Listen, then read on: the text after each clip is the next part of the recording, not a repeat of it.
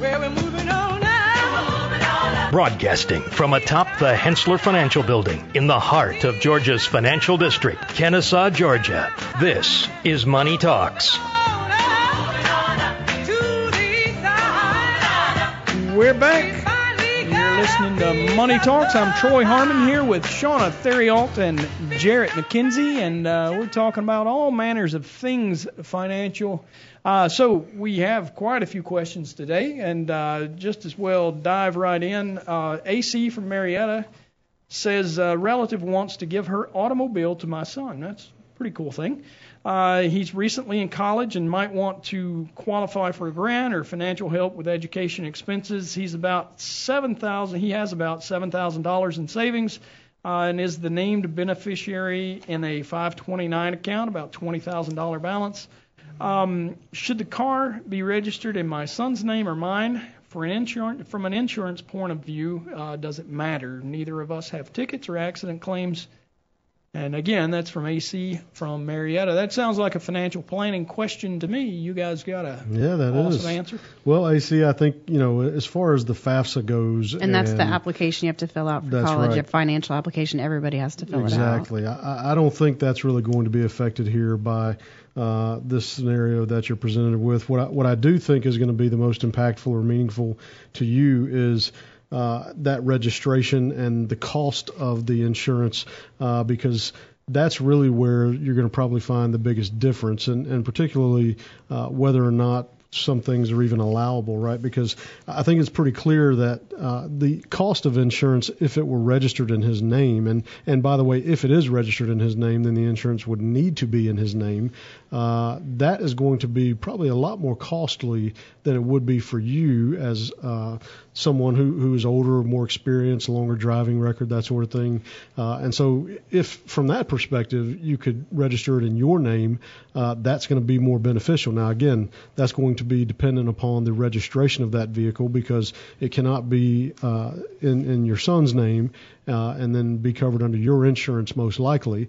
But then what you're presented with if you go that route is that if the car is then registered in your name and therefore under your insurance policy, what kind of liability are you opening yourself up to if you let him take that off to college and, he's letting a friend drive it around at night and they're going to, Well, that can get really complicated, can't it? If you really start thinking about that. So do most people buy the car and keep it in their name for their child? Well, I guess I don't have drivers yet. I have little ones. I did not. And that's not to say that that's the way to go. When my parents were just very adamant that, that's something you got to pay for if you want to go off. Yeah, and so it was something that I had. Yeah, I would think from a liability, from an umbrella standpoint, to your point, geez. Well, and that's what I was going to say. Look, if you want to, AC, if you're going to keep it registered in your name, keep it on your policy, I would have a very honest and frank discussion with your insurance agent about making sure, your limits are right. Cons. Exactly, like you said. Umbrella, all that. There should be no gaps. Make sure that you have sufficient coverage, because you're opening yourself up. Now, again, you can keep your costs down, and that's probably going to be one of your objectives here by doing that. But again, you don't want to open yourself up to liability by doing that. So in my opinion, I think you'd be better off having it in your name, but again, not without a very thorough review of your insurance policy. But AC, as Jarrett said, it's not going to affect college because it's not. They don't ask that question on the FAFSA. No funding issues. Exactly. Right. They ask about accounts. They ask about your tax returns. They ask about all your house, but they don't ask about cars. Yeah. So in fact, that $7,000 in savings and potentially that 529 balance, that is going to play more of a role in his FAFSA, the impact on his FAFSA than the car would. Right. So those issues that we just mentioned, as far as the car is concerned, I think would be much more meaningful to keep in mind when you're talking about the automobile. Well, and if he's still being supported by you, then it's actually your financial information that goes on the FAFSA. It's not the child's. True. All right, so if you have questions you'd like to have us answer on the air, you can contact us at 770-429-9166, or you can email us at drgene@hensler.com. Again, that's spelled DRGENE at HENSSLER.com. And we have quite a few other questions that we'll get to today. How about Randy from Smyrna says, last week I saw on TV that despite the trouble in financials, J.P. Morgan Chase was a solid long-term holding. Is JPM a buy right now? JPM, by the way, is the ticker symbol for JP Morgan. Apparently, banks rallied yesterday with JPM in the lead. Now, I will tell you, JPM is seen as kind of a high-quality, best-of-breed type company. Right now, the stock looks a bit rich as far as valuation goes. You can see their PE, price-to-earnings ratio, at 13.95, right below 14. Is well above their 7-year average, which is around 10. If you look at their PEG, which is their forward PE divided by their expected growth rate, it's at 121. Really, it doesn't look too bad.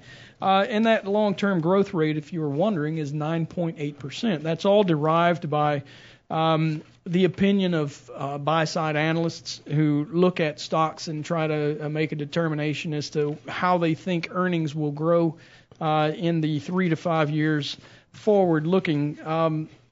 When I look at other things about J.P. Morgan, one of the reasons that you do see them usually weather turmoil much better is because they have a really conservative method of handling their loan portfolio. And by that I mean they reserve well against potential loan losses. Their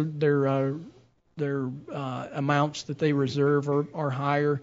When things begin to be non-performing loans or non-performing assets, in this language of banking, they do tend to write them off relatively quickly instead of trying to linger and make a gain out of something that otherwise would not have been.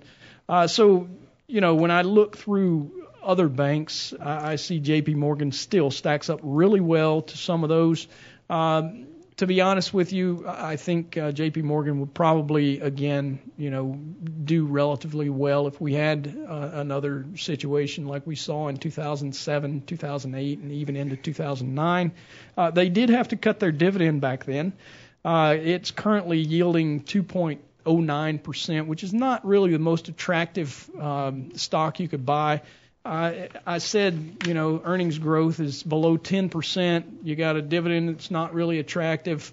Financials, due to a lowering of regulation, have actually seen significant benefits. I think if you look right now, year to date, financials are about flat. In fact, like down 0.01%. So about as flat as you could get in the course of a year, obviously.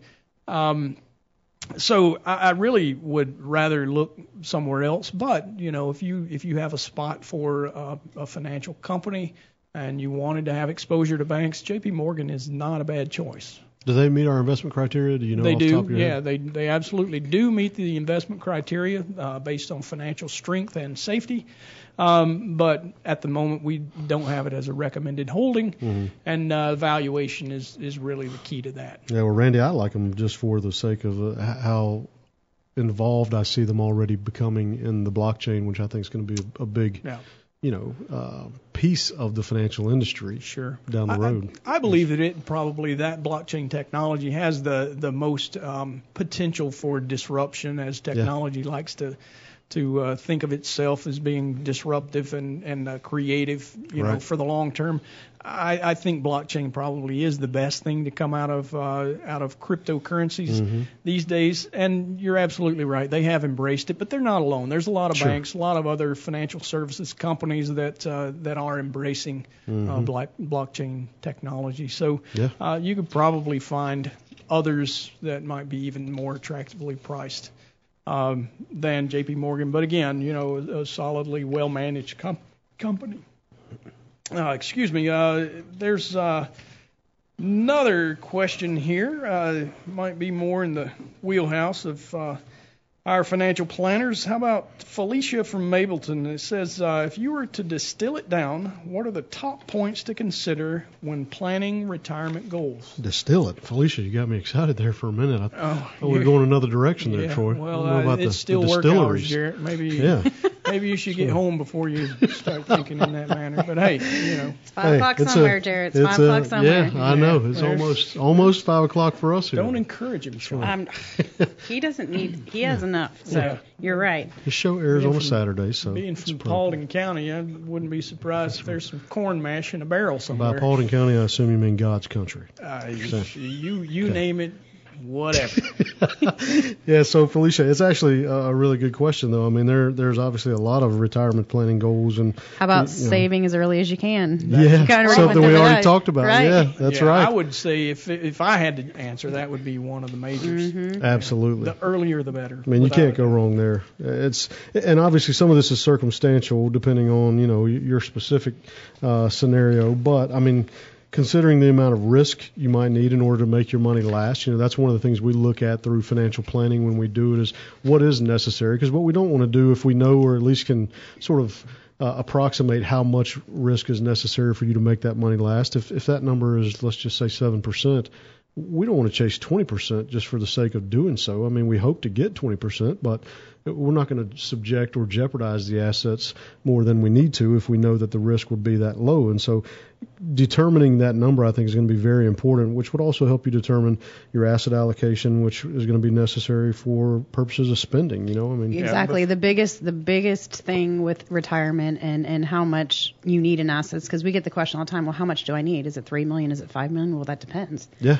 If you have $3 million and spend $300,000, you need more than $3 million. Right. So and if you have $3 million and you spend $50, you can retire. Mm-hmm. So it really just depends on what you spend. That will drive your figure. Yep. And let's face it, the more you save, the less you spend, right? So developing a good habit when you're really young actually benefits you in many ways. Right. Not only do you have that better potential for growth and the compounding of interest, but at the same time, you're teaching yourself not to spend every dime you make. Right. And that's really important piece, I think. I'll tell you something that's more true than ever these days when it comes to planning for retirement goals, and that is the cost of health care. I think for us, that's the big variable, right? I mean, we know it's rising, probably more than any of us want to see. Yeah. So, it's something that while you don't know exactly what that might be, it is most definitely a consideration to be made because you've got to at least plan for some type of expense there, right? And hopefully sufficiently so, but it's not something you want to leave out, which I've seen clients come in and have a plan that maybe they had worked on previously that was left out of. And it's just if it's not already too big of an expense to have negated, it's becoming one. And, hopefully this whole thing with Jamie Dimon, Warren Buffett, and Jeff Bezos of Amazon is, that this healthcare initiative that they're looking to tackle is going to turn that around, but, certainly not for a while. We have heard absolutely no details on that. We really haven't heard much about it at all in quite a few months, but they did make a selection today. Yeah, they made a comment that's still something they're definitely working on. Yeah, well, they said I saw an article that said they've now selected the CEO, which they'll reveal within the next couple of weeks of this company. But I'm interested to see. They say it's going to be quite a while before it has any kind of meaningful effect, if it has a meaningful effect. But I do look forward to some of those details because I'd like to sort of talk more about it here in this forum to sort of flush that out because it's something that we've got to address for sure. Yeah, Jarrett, you mentioned how much risk you can actually take. The reality is the younger you are, the more risk you can take. So you can, if you start, the earlier you start, you actually have more opportunity to make up any mistakes you might make early on in your investment career. So it does give you other opportunities. Really, I would say that's probably the key right there. Yep. Is the earlier the better. There's never a time it's too early to begin investing. So guys, real quick, are we up or down next week? After this week, it's got to be down. Oh wow. Up. Yeah, I'm up too, Sean. Still listening to this. You're listening to Money Talks. Thanks for listening. We'll catch you next week.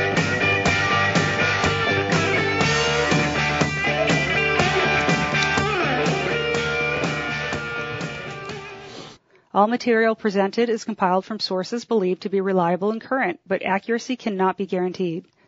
The contents are intended for general information purposes only. Information provided should not be the sole basis in making any decisions and is not intended to replace the advice of a qualified professional, such as a tax consultant, insurance advisor, or attorney. Although this material is designed to provide accurate and authoritative information with respect to the subject matter, it may not apply in all situations. This is not to be construed as an offer to buy or sell any financial instruments. It is not our intention to state, indicate, or imply in any manner that current or past results are indicative of future profitability or expectations. Portfolio holdings discussed are subject to change. There is no guarantee that in the future these securities will be held in Henssler accounts. As with all investments, there are associated inherent risks. Please obtain and review all financial material carefully before investing. Henssler is not licensed to offer or sell insurance products. This overview is not to be construed as an offer to purchase any insurance products.